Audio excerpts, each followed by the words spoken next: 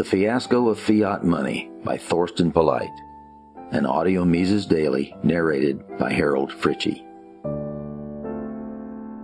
Today's worldwide paper or fiat money regime is an economically and socially destructive scheme with far-reaching and seriously harmful economic and societal consequences, effects that extend beyond what most people would imagine. Fiat money is inflationary. It benefits a few at the expense of many others. It causes boom and bust cycles. It leads to over-indebtedness. It corrupts society's morals, and it will ultimately end in a depression on a grand scale. All these insights, however, which have been put forward by the scholars of the Austrian School of Economics years ago, hardly play any role among the effort of mainstream economists, central banks, politicians, or bureaucrats in identifying the root cause of the current financial and economic crisis, and against this backdrop, formulating proper remedies. This should not come as a surprise, though, for the intentional or unintentional purpose of policymakers and their influential experts who serve as opinion molders is to keep the fiat money regime going, whatever it takes. The fiat money regime essentially rests on central banking, meaning that a government-sponsored central bank holds the money production monopoly, and fractional reserve banking, denoting banks issuing money created out of thin air, or ex nihilo. In The Mystery of Banking, Murray N. Rothbard uncovers the fiat money regime with central banking and fractional reserve banking as a form of embezzlement, a scheme of thievery. Rothbard's conclusion might need some explanation, given that mainstream economists consider the concept of fiat money as an economically and politically desirable, acceptable, and state-of-the-art institution. An understanding of the nature and consequences of a fiat money regime must start with an appreciation of what money actually is, and what it does in a monetary exchange economy. Money is the universally accepted means of exchange. Ludwig von Mises emphasized that money has just one function, the means of exchange function. All other functions typically ascribed to money are simply subfunctions of money's exchange function. With money being the medium of exchange, a rise in the money stock does not and cannot confer a social benefit. All it does is reduce, and necessarily so, the purchasing power of a money unit, compared to a situation in which the money stock had remained unchanged. What is more, an increase in the money stock can never be neutral. It will necessarily benefit early receivers of the new money at the expense of the late receivers, or those who do not receive anything of the new money stock, an insight known as the Cantillon effect. Because a rise in the money stock benefits the money producer most, as he obtains the newly created money first, any rational individual would like to be among the money producers, or even better, to be the sole money producer. Those who are willing to disrespect the principles of the free market, that is, the unconditional respect of private property, will want to obtain full control over money production, that is, holding the money production monopoly. Once people have been made to think that the state, the territorial monopolist of ultimate decision-making with the right to tax, is a well-meaning and indispensable agent, money production will sooner or later be monopolized by the state. The admittedly rather lengthy process through which the government obtains the monopoly of money production has been theoretically laid out by Rothbard in What Has Government Done to Our Money? Having obtained the monopoly of money production, government will replace commodity money in the form of, say, gold and silver, with fiat money, and the regime of legalized counterfeiting gets started. Commercial banks will press for fractional reserve banking, meaning that they should be legally allowed to issue new money, fiduciary media, through credit extension in excess of the reserves they obtain from their clients. Fractional reserve banking is a rather attractive profit-making scheme for lenders, and it provides government with cheap credit for financing its handouts, well in excess of regular tax receipts. Fiat money will be injected through bank circulation credit. banks extending credit and issuing new money balances which are not backed by real savings. Economically speaking, this is worse than counterfeiting money. Fiat money is not only inflationary, thereby causing all the economic and societal evils of eroding the purchasing power of money and leading to a non-free market related redistribution of income and wealth among the people. Bank circulation credit expansion also artificially lowers the market interest rate to below the rate that would prevail had the credit and fiat money supply not been artificially lowered, thereby making debt financing unduly attractive, especially for government.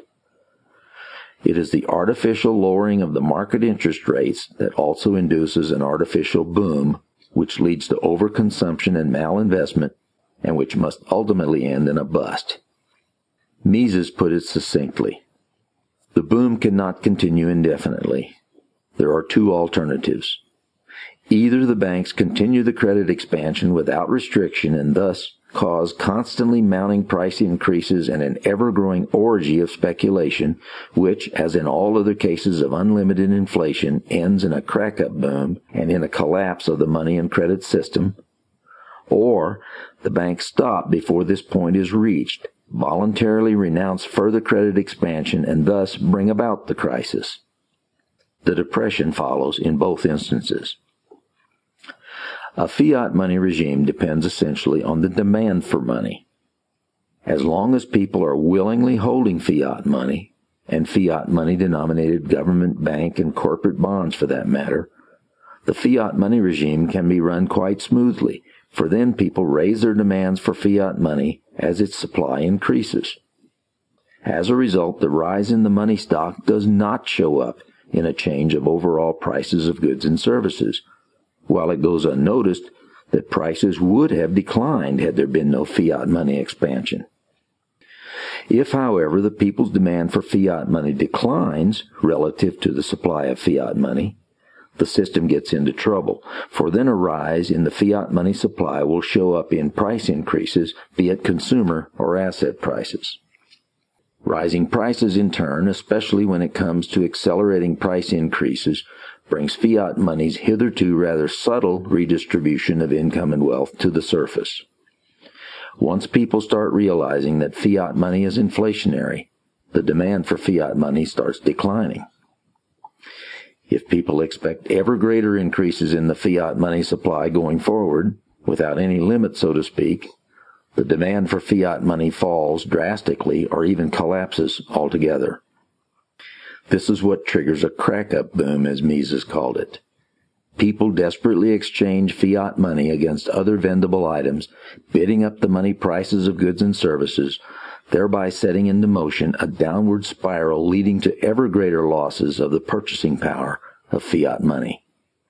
In such an extreme scenario, fiat money can actually become completely destroyed.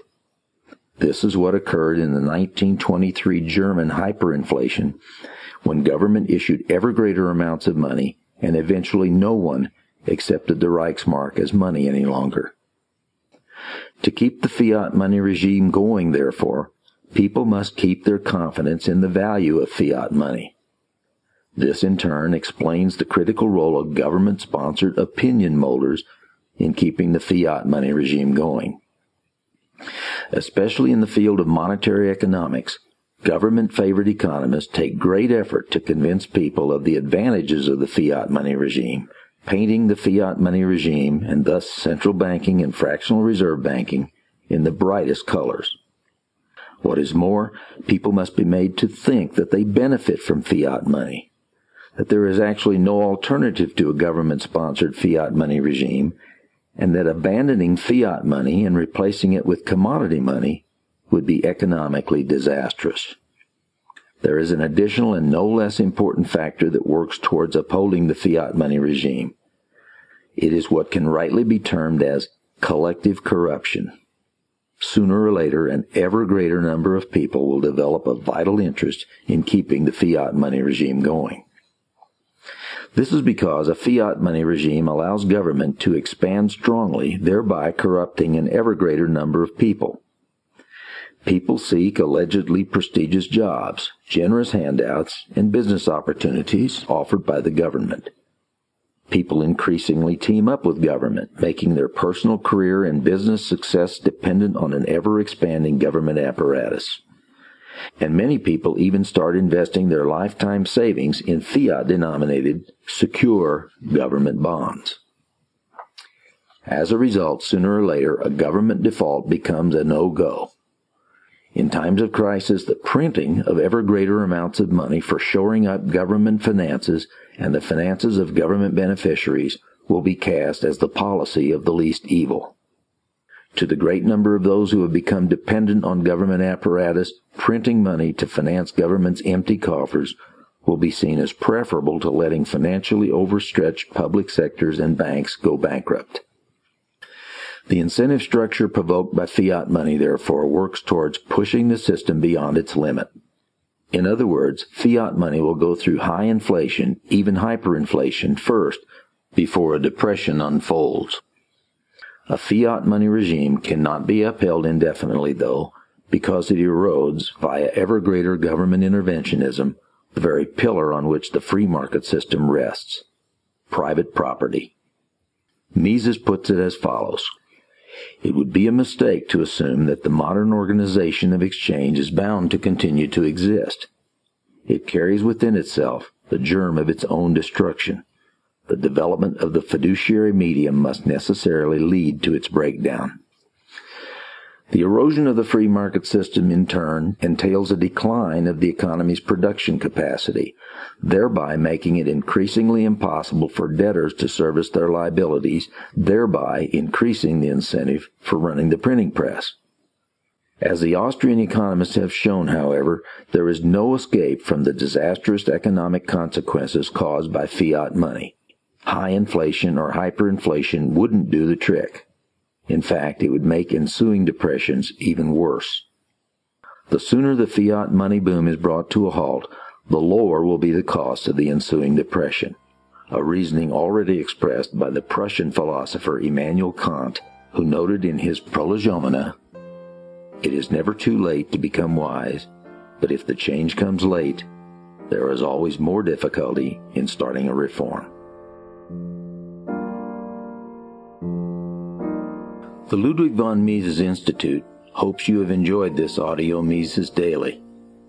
For a world of free market literature, media, and discussion, visit Mises.org.